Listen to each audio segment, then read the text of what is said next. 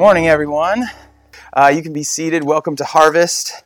My name is Matt. I'm the youth pastor here. If you're just joining us, thanks for being here with us this morning. We are wrapping up Samuel this morning, both 1st and 2nd Samuel. We have been in 1st and 2nd Samuel for several months now, and we've been covering it in large portions. So much so that last time I preached, I had 4 chapters to cover. And so if you listen to that whole 50-minute sermon, bless you for doing that. I don't plan on doing that again today, I think. No. But this morning we're just covering chapter 24 of 2nd Samuel, and then also just with some concluding thoughts about the book of Samuel as a whole as well. Matt shared this, I believe, 2 weeks ago, that when we get to the end of Samuel, of 2nd Samuel, really the end, the climax comes at 2nd Samuel chapter 20, where it's after Absalom's revolt, but then David's ascension back to the throne. And then Samuel 21 through 24, I heard a couple Bible teachers or commentaries state that it's kind of like an epilogue or an appendix, that this is a collection of stories from King David's time that aren't necessarily in chronological order, but the author has arranged them in just a way to really conclude Samuel with some concluding ideas and big thoughts about who God is. Really ending with God. That David's story is kind of over in 2 Samuel 20, and now we're honing in and focusing on the Lord. So let me pray, and then as I pray, I'd encourage you, if you can, open your Bibles to 2 Samuel 24, and we'll work through that. Lord, this morning as we come before you, God, just on my mind all week is just, Lord, I need your help.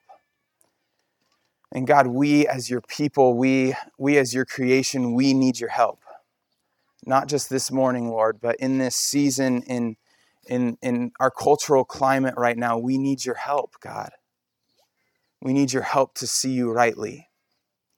We need your help to know how to follow you well, how to represent you to the masses, Lord, to people here in Camas, Washougal, Vancouver, but also to the nations as well. We need your help, God, and as so many things have been exposed in our hearts this time, we need your help in repenting when our hope has been in things that aren't of you. We need your help, God, when we're hurting, when we're afraid, when we're anxious, Lord. We need your help in turning our eyes and fixing our gaze on Jesus. We need your help, Lord, in knowing how to love our neighbor as you say to. We need your help, God, in knowing how to respond rightly to the cry of millions of people crying out for justice to be done due to the injustice of racism. We need your help, God, in knowing how to love our neighbor as ourselves. Lord, we look to you this morning, Jesus, for your help to navigating this passage and knowing we need your help by your Spirit and by your holy scripture, Lord, to respond to you rightly. We need your living words. Help us, Lord. In your name, amen. So verse 1, as Matt read the whole passage for us just a second ago, verse 1 is just loaded. It's just loaded. So let's read it again together and kind of start to break it down. So it says, "Again the anger of the Lord burned against Israel, and he incited David against them, saying, 'Go and take a census of Israel and of Judah.'" Right off the bat, God is angry. And we don't know why. It doesn't tell us. We just see that God is angry against his people again. And before we start to assume why God's angry or try to think through it, or even we get these guards that go up when we hear about God being angry, we need to think about how we view God's anger versus how we view anger in the rest of the world. Do we view God's anger like God is a child throwing a tantrum because he didn't get something that he wants? Or maybe an adult that's throwing a tantrum because they didn't get something that we want. Is that how we view God's anger? Do we view God's anger like he's just hangry, right? That just over time, there's something that he needs that he's not getting, and now he's hangry about it. I don't know about you, but I suffer from hangry. And do we view God's anger that way? That when he's just not pleased with something, all of a sudden it's just this snap reaction and starts treating people the way that they shouldn't be treated? Or do we view God's anger as just? Do we view God's anger in how he reveals his nature and his character to us in Exodus chapter 34, 6 and 7? Do we trust that this is true about the Lord? The Lord God is compassionate and gracious, slow to anger. We sang that in 10,000 Reasons. That was pretty cool too. You're rich in love and you're slow to anger.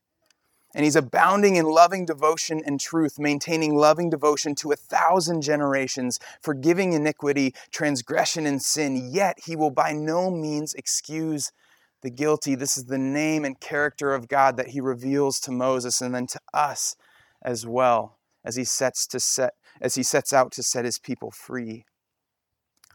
God's anger, unlike our anger, is always justified. Always justified. Anytime we've seen that the anger of the Lord burns against his people in the past, it's been due to their rebellion over and over and over again. And this process, as Exodus tells us, is a slow one.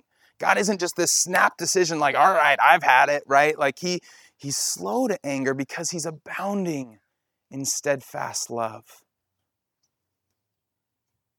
The anger of the Lord is justified. But we see in this passage too, not only is God's anger burning against his people, and most likely this is because there's some collective sin or rebellion that they're participating in, that they've turned away from the Lord and they've continually done it and haven't repented. But then it says that he incites David to take a census, a military census, and that God is going to use this as the means to judge his people Israel. Which when we read that, it's like God incites David to take a census. There's a lot going on there. We find out later as we keep reading that this census that David takes, David recognizes the census that he took was evil. It was sin. And we'll talk more about that because that can be confusing in and of itself. But if you're reading this for the first time, it's like, wait, so David ultimately takes the census, he sins, and God incited him to do that?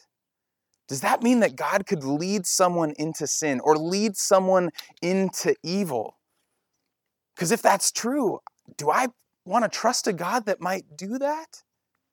And that's thankfully why we need the whole context of Scripture, the whole character of the Lord. Because even in 1 Chronicles 21, there's a parallel account of this story that just there's some minor tweaks to it.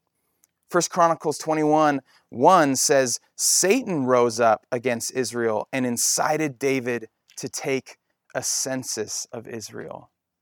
So 2 Samuel 24, the writer says, God incited. 1 Chronicles 21 says, Satan incited.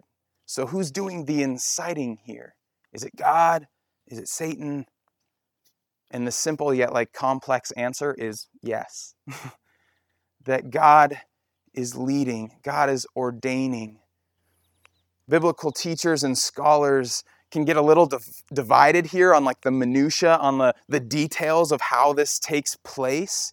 But they all use language that the Lord ordains, the Lord allows, the Lord permits evil. The Lord even removes himself from the picture and allows evil to run its course for a time so that he can bring salvation and redemption through it. Both judgment on his people for a time, but so that ultimately it points us to salvation.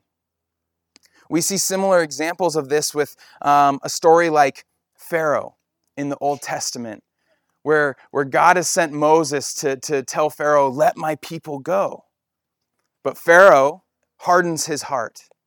It starts with inside Pharaoh. He hardens his heart and says, no, I will not respond to your word. Then over time, the text changed to God hardens Pharaoh's heart. That God takes the evil that exists within Pharaoh, but then bends that evil to his good purposes and plans to save his people. We see this also in 2 Samuel with Absalom as well, that God allows Absalom to ascend to the throne, but only bring about his own undoing, his own harm because of his ego and his ultimate destruction. Ultimately, the choice to do this census ultimately came from David's heart. There's responsibility here on his end, and it reminds me of in Genesis, Joseph's story. At the end, after he's been sold into slavery, but now he's confronting his brothers, and he's risen to second in all of Egypt. Joseph tells his brothers, what you intended for evil, God intended for good. And this breaks all of our categories. We want God to just use good things to bring about good. It's harder for us to understand why God would allow evil, why God would allow brokenness, why God would allow pain, and trusting that He can actually use those very things for good as well. God is the only one that takes broken, evil intentions of men and somehow, in only His sovereign way, bends it toward His redemptive plan. Jen Wilkin, who's a Bible teacher out of the Village Church, I've been listening to this podcast, Knowing Faith, and they talk about this section of Scripture, and she uses this verbiage for this section of Scripture multiple times. We get the tension of man's responsibility, but also God's sovereignty. And that's a tension that we have to stay in. We kind of want it to be one way or another. We want it to be, it's all man or it's all God. And yet there's this overlaying that happens. But David takes this census. He orders this census to happen, this military census, in order to find out how big his army is.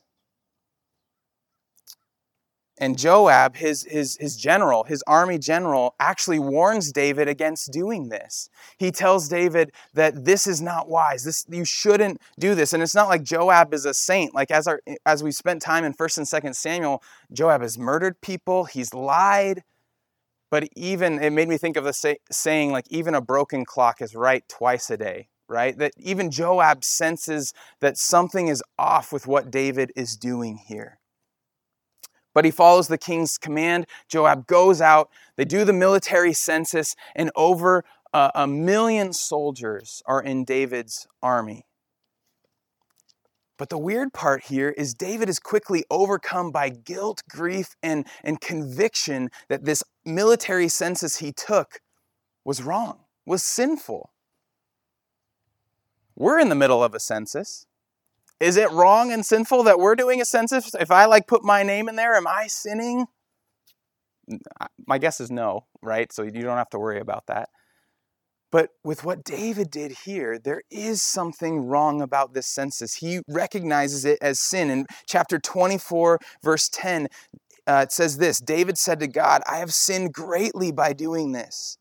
Now I beg you, take away the guilt of your servant.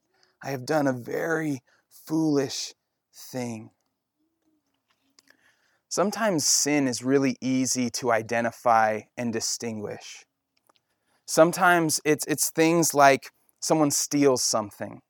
Somebody breaks something purposefully to harm someone else, or does physical harm, or even kills someone. We can easily see and identify, like, that's not good, that is sin. But sometimes we cannot see what's going on that's sin.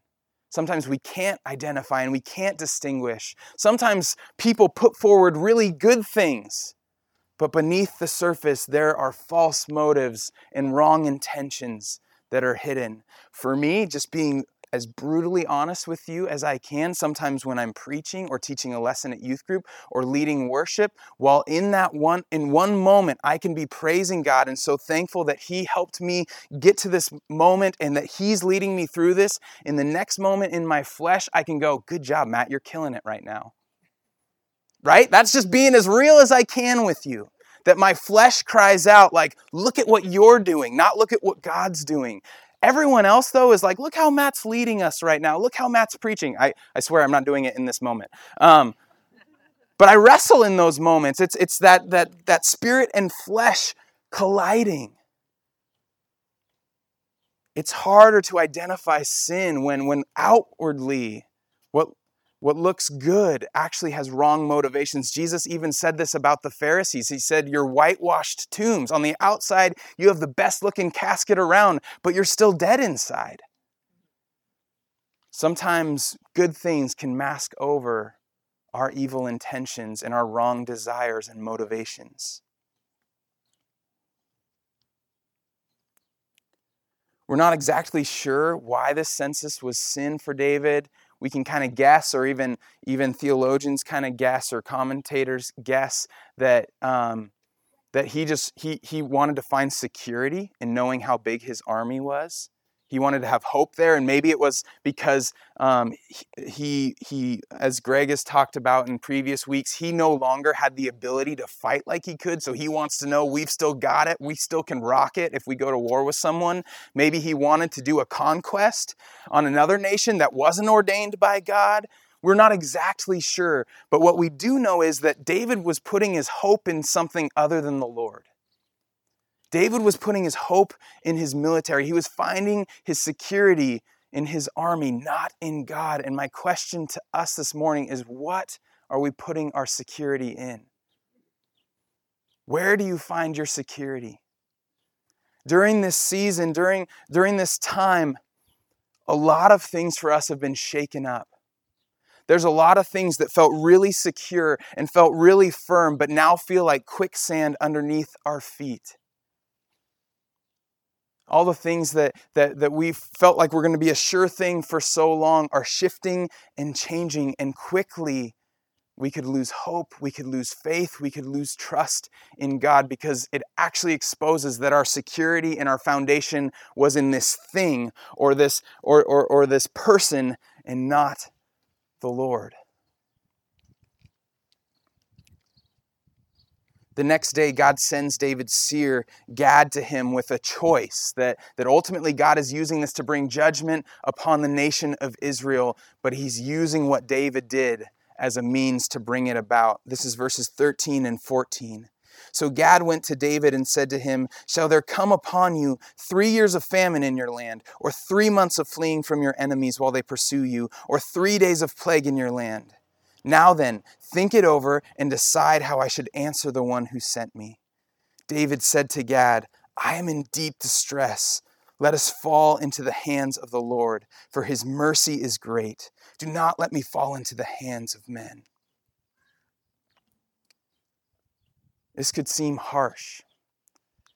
God's judgment that he's bringing upon his people is either famine, their enemies pursuing and attacking them, or a plague, and different time periods for each one.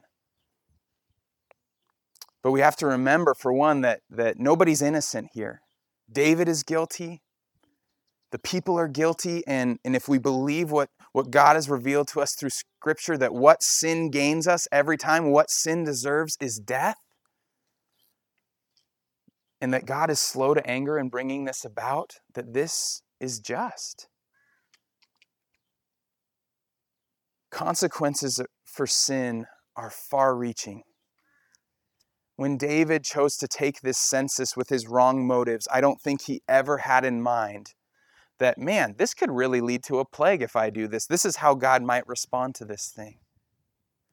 We never do a right sin assessment. When we try to think through the ramifications or the consequences or the blast radius of our sin, we're like, if I just do this little thing here, it's only going to affect me right here and now. But we've seen throughout our time in Samuel, from David's sin with Bathsheba, the blast radius for sin is huge. Whole nations of people have been affected. Families have been destroyed. Brother murdering brother because of it. We can't fool ourselves that we have control over sin. In Romans 6, it says, do not let sin reign in your mortal bodies. And that's because we get confused and we think that sometimes we reign over sin. We can just allow this little bit of sin into our life and somehow we can keep it off to the side, like the girl that your wife's not supposed to worry about or your girlfriend's not supposed to worry about. And we can just keep it close, but somehow we have control, we have reign over it. But actually sin reigns over us when we give into it. It's on the throne, not us.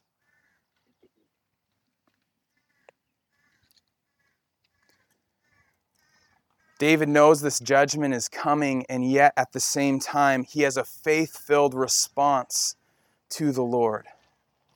He says, "Let us fall into the hands of the Lord, for his mercy is great." In the face of destruction, in the face of judgment, in the face of God's justice, David calls upon God's mercy. He knows that God will be the merciful one.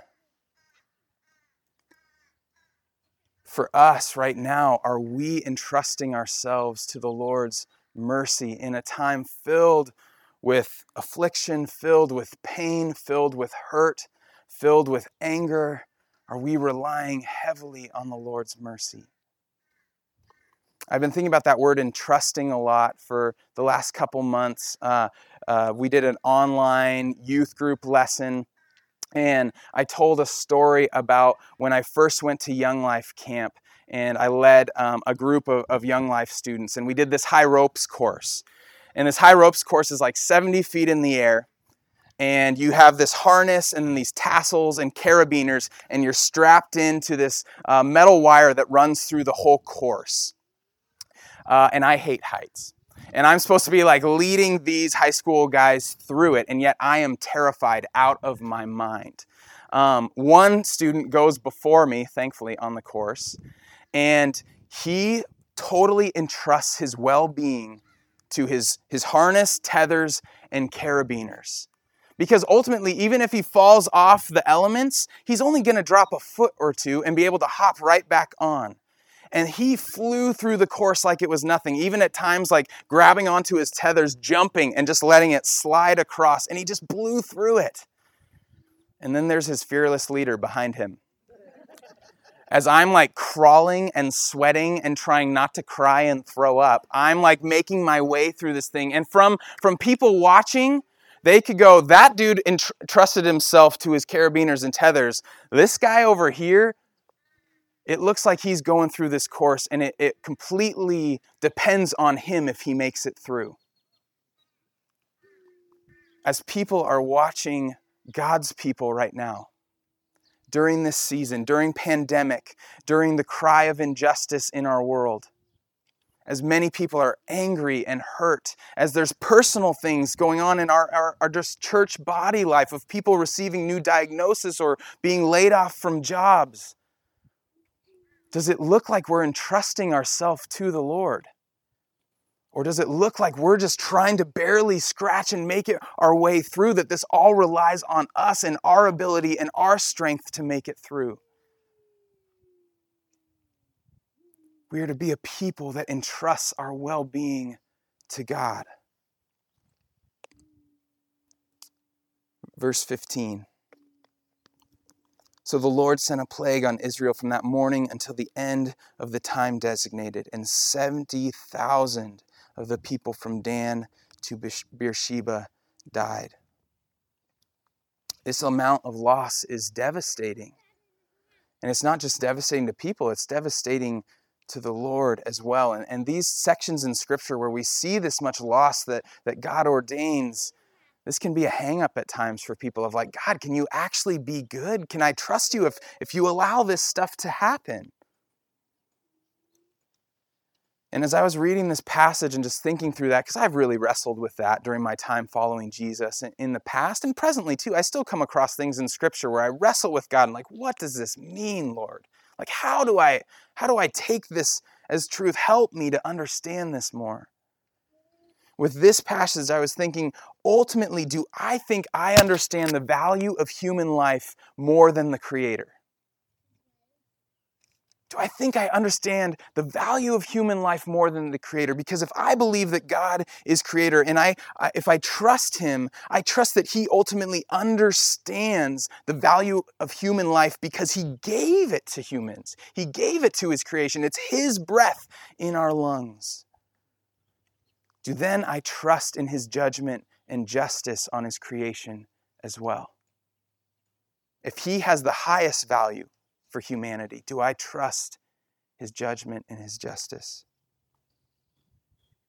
We read in this passage, God is grieved and relents from the calamity. He stops the plague before it goes into the city of Jerusalem. Verse 17. When David saw the angel who was striking down the people, he said to the Lord, I am the one who has sinned and done wrong. These are but sheep. What have they done? Let your hand fall upon me and my family. Imagine being David as he looks out and sees this plague, sees this destruction, and he thinks ultimately it's all his fault. He's not, from what the text reads, he's not necessarily clued into God's plan here of using his sin to bring about judgment on the whole of people because they are fallen and broken in rebellion as well.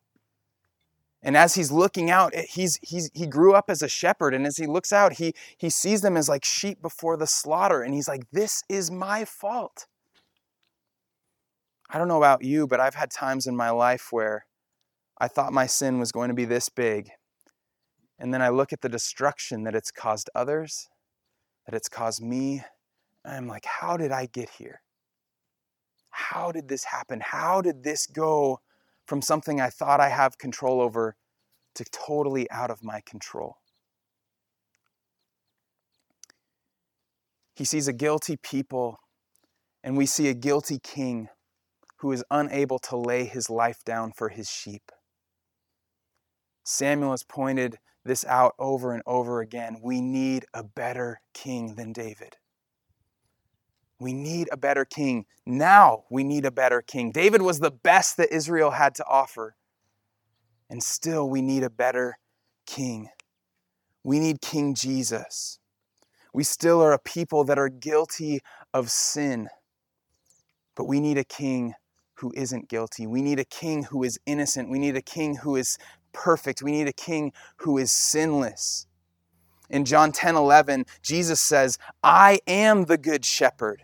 The good shepherd lays down his life for his sheep. King Jesus not only was willing to lay his life down like we see David pray here, but he was able to do it. He was able to lay down his life and actually be the sacrifice that people needed to take God's judgment and wrath from them and take it on himself instead so that we might receive the righteousness of God, the life of God, and be saved.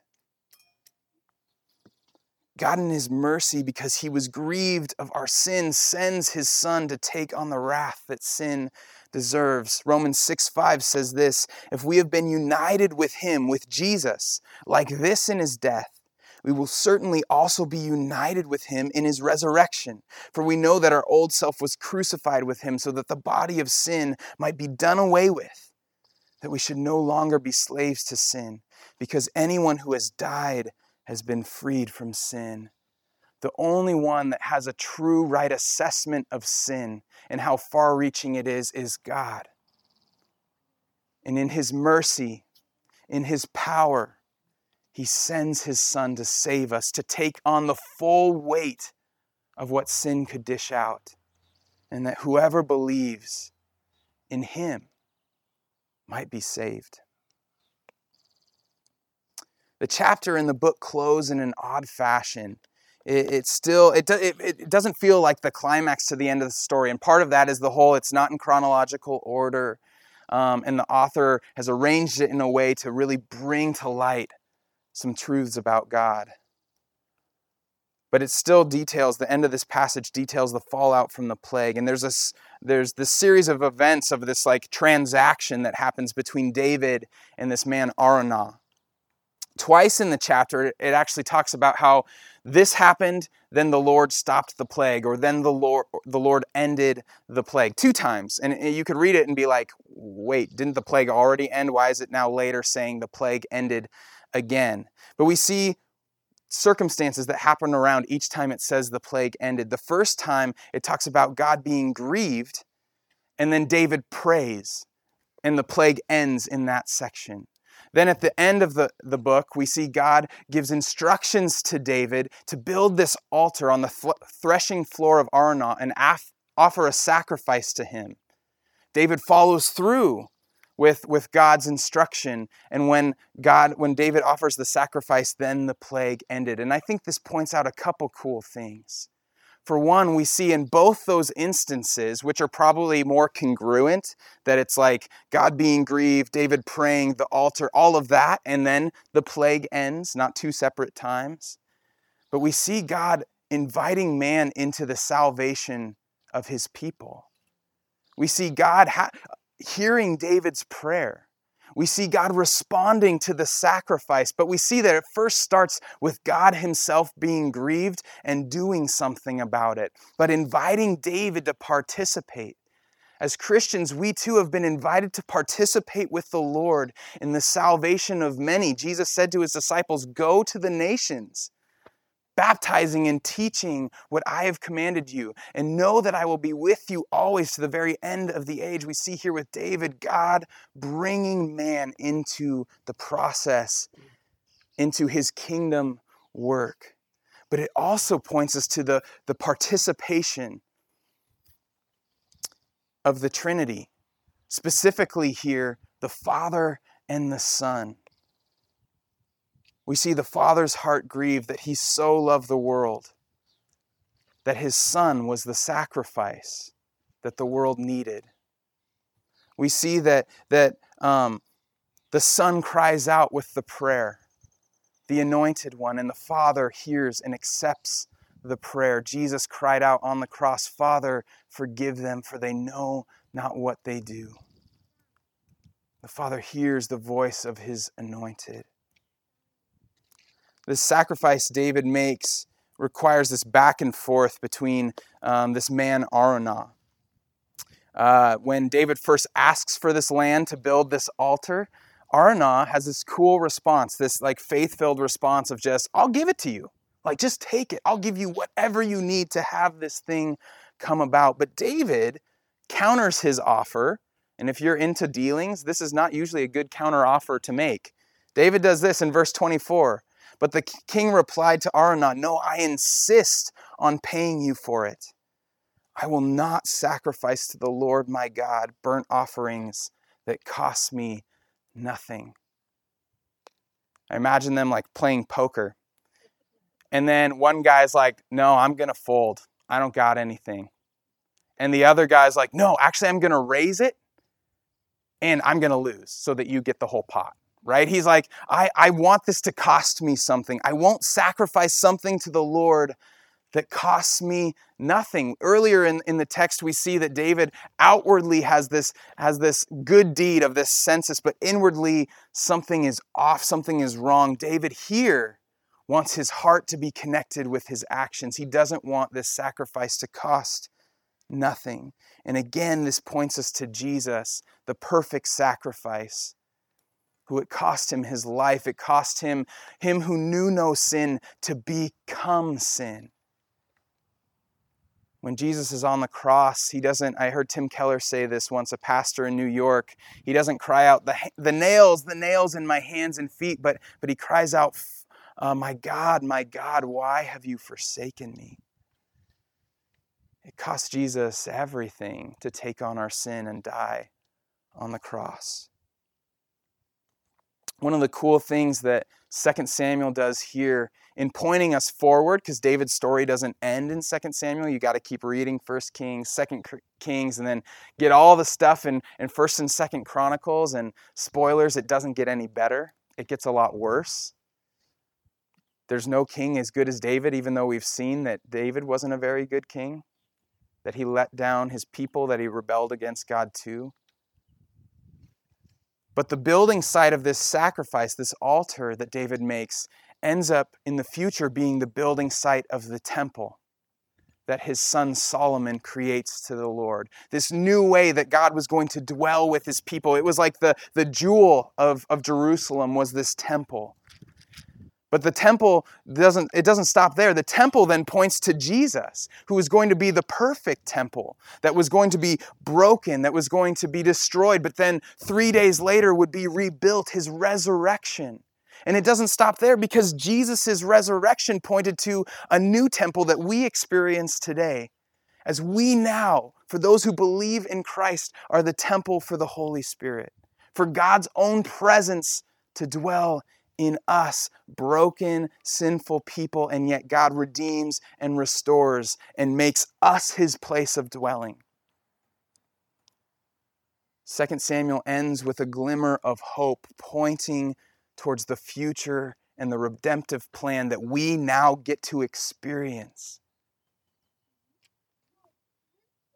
And we still offer sacrifices today, but it looks very different than in David's time.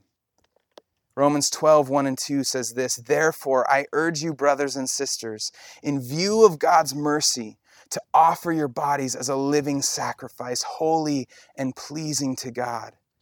This is your true and proper worship." It's just been so clear to me in our cultural moment right now how important it is for us as believers to die to self. Sin and the love of self gets in the way of so many things. And the Lord here says, in light of the mercy that you've received, because God has been merciful to you, in light of that, because you will die a physical death, you won't die a spiritual death. Offer yourselves up to the Lord as a holy and pleasing sacrifice, to die daily, to pick up your cross, to die to sin, to die to self, and to live for his kingdom. Last year, Greg and I were at a conference, the Gospel Coalition conference in Indianapolis, and Pastor John Piper was teaching. And he was speaking out of this passage of pick up your cross and follow me, and he was talking about the need for a believer to die to self. And he talked about each believer's morning should go like this. You wake up, you go to the bathroom, you look in the mirror, and then you say, "You're dead!" And he kept building it up. He kept going, and that's kind of weird to yell out here as it's projected to our neighbors. Sorry, neighbors. But he would just get louder and louder, like, "You're dead, you're dead." So Greg and I took him literally. So then throughout the rest of the conference, sometimes it was how we said goodnight to each other. Sometimes it was how we said good morning. Sometimes it was just leaning over next to the other during a forum or during a seminar, and we'd go, "You're dead."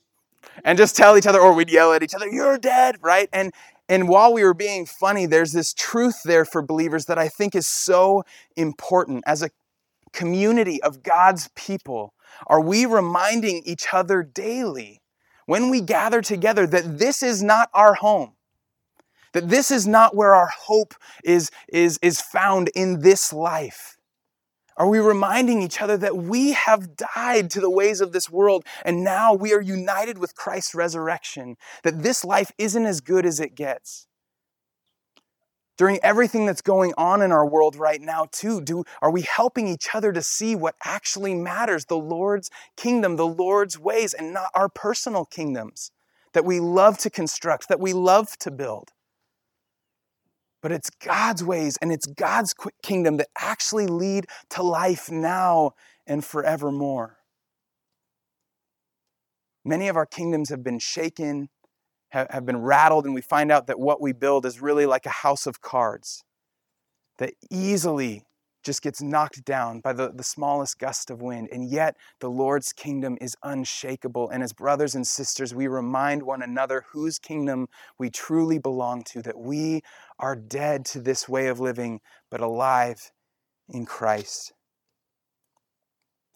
Samuel concludes with God being the only one who is able to perfectly hold the tension of justice and mercy. A tension that we get uncomfortable with, but yet we need God to be this way. In a world right now that is crying out about injustice, we need God to be just. And we also need him to be merciful. If we want judgment to fall upon this earth, if we want people to be set straight, if we want people to follow what we think is good, we fall under that same judgment too. We need the mercy of the cross. We need the salvation of the cross. We need the God who is loving and compassionate, abounding in love, and abounding in steadfast love, slow to anger. We need him to be that. Two things just to conclude our time in 2 Samuel, or 1st and 2nd Samuel, in the book of Samuel as a whole. Kind of takeaways for us. I know that this hasn't been the easiest text to march through. It is easy in one sense of its narrative, which can be really helpful for visualizing and seeing the story. But sometimes in 1st and 2nd Samuel, it's kind of like, what do I do with this? Like, how do I respond to this? I don't know if I necessarily see the application, or it just feels like gnarly story after gnarly story. What do I do? One thing I see here is Jesus is clearly in the Old Testament. As we worked through 1st and 2nd Samuel, I saw Jesus just show up in new ways that I hadn't seen before as we sat in this text. I see that God always had Jesus in his plan. And that should encourage us. That God isn't just like piecing this thing together. He was not surprised about this pandemic. He always has Jesus in his plan and in his mind, and is always pointing us back towards him. And maybe that was harder for you to see this time, and that's okay. There's going to be new things that I see the next time I read 1st or 2nd Samuel as well. That is what God does with his living and active word. We don't always get it the first sweep. We never get it the first sweep. We don't get it the 24th, right? It's just continually refining and renewing us. And we get to taste and see that he is good all the time. The other thing that I see from 1st and 2nd Samuel is sin is a destroyer. Sin destroys. 1st and 2nd Samuel is so sad because we see a hero that we can get behind in David. We love David at the beginning. We love that he kills giants. We love that he does it for the Lord. We love that he often is just giving God praise after praise and acknowledging him, that he's humble. But then our hero takes a drastic turn when we see that he's just as selfish. He takes just as much as every other king, and that he too struggles with sin and with evil. It's depressing. It makes us go, can we actually trust anyone to some degree? And that is the purpose of 1st and 2nd Samuel. We need to have our trust in the Lord because sin is a destroyer. Sin wants to take and take and take. And we need a good king that is actually for his people and for his glory, that is the servant king that we see in Jesus. We can never do a right sin assessment. And yet God is a redeemer. God is the only one that can take all the destruction we see in 1st and 2nd Samuel and include it in his plan and save people through it. I'm going to end after we sing a bit with one more thing for us to think about as we leave today. But as we sing, and the band can come up now, as we sing, I keep thinking about that word security, of where do we find our security? And as we sing, I just encourage you to pray, to call out to God using these words, and for God to continually refine where we find our hope, where we find our security, and that it would be in him. Would you pray with me?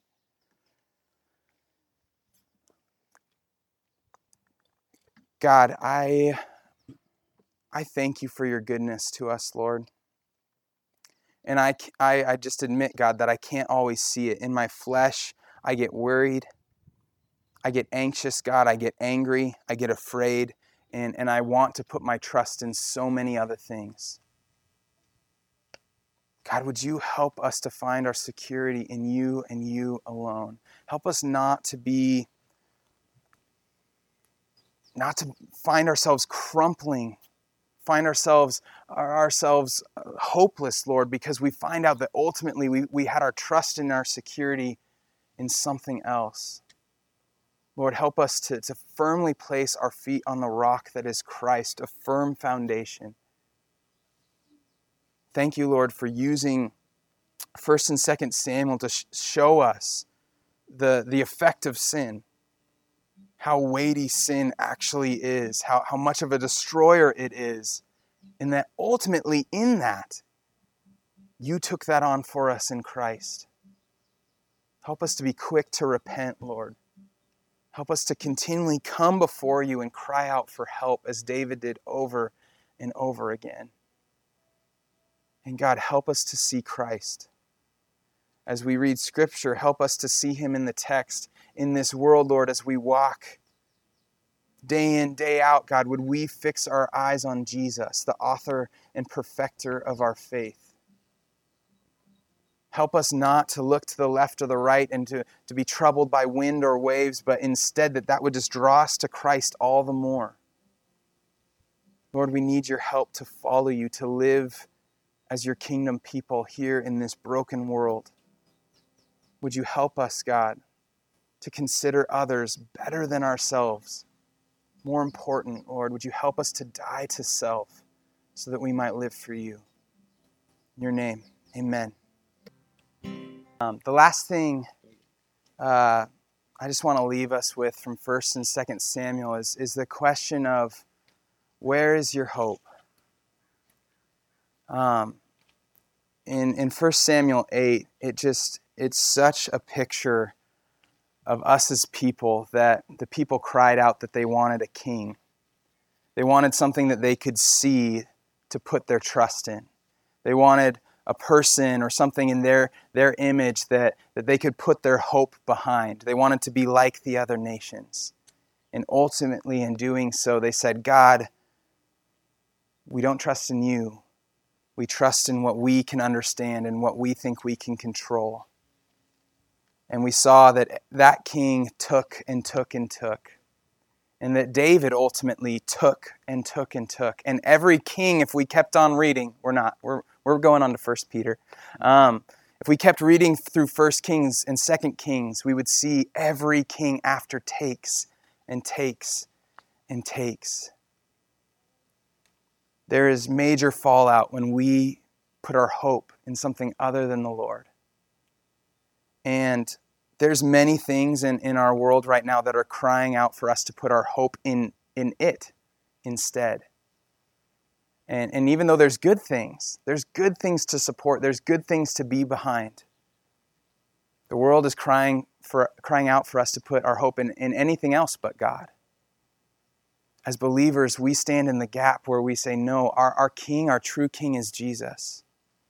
Our hope is built on nothing less than Jesus' blood and righteousness. He's the only one who's going to be a firm foundation for our feet. This is uncharted territory for us as people, as believers. And the only way through is to stand on the rock that is Christ. And we follow him into glory too. We follow him now into eternity, where all things are made new, where the King on the throne is Jesus, and every tear is wiped from our eyes. There's no more pain. There's no more sorrow, for the past things have been done away with. So I ask you, brothers and sisters, where is your hope? Is it founded and is it built on Christ? We are going into 1 Peter next week. It's not a very long book. It's in the New Testament. It would be helpful for you probably to read it this week, to take some time, or read it over the next couple weeks. It's very different literature than what we've just been in 1st and 2nd Samuel. And we're excited to move into that next season for us as a church.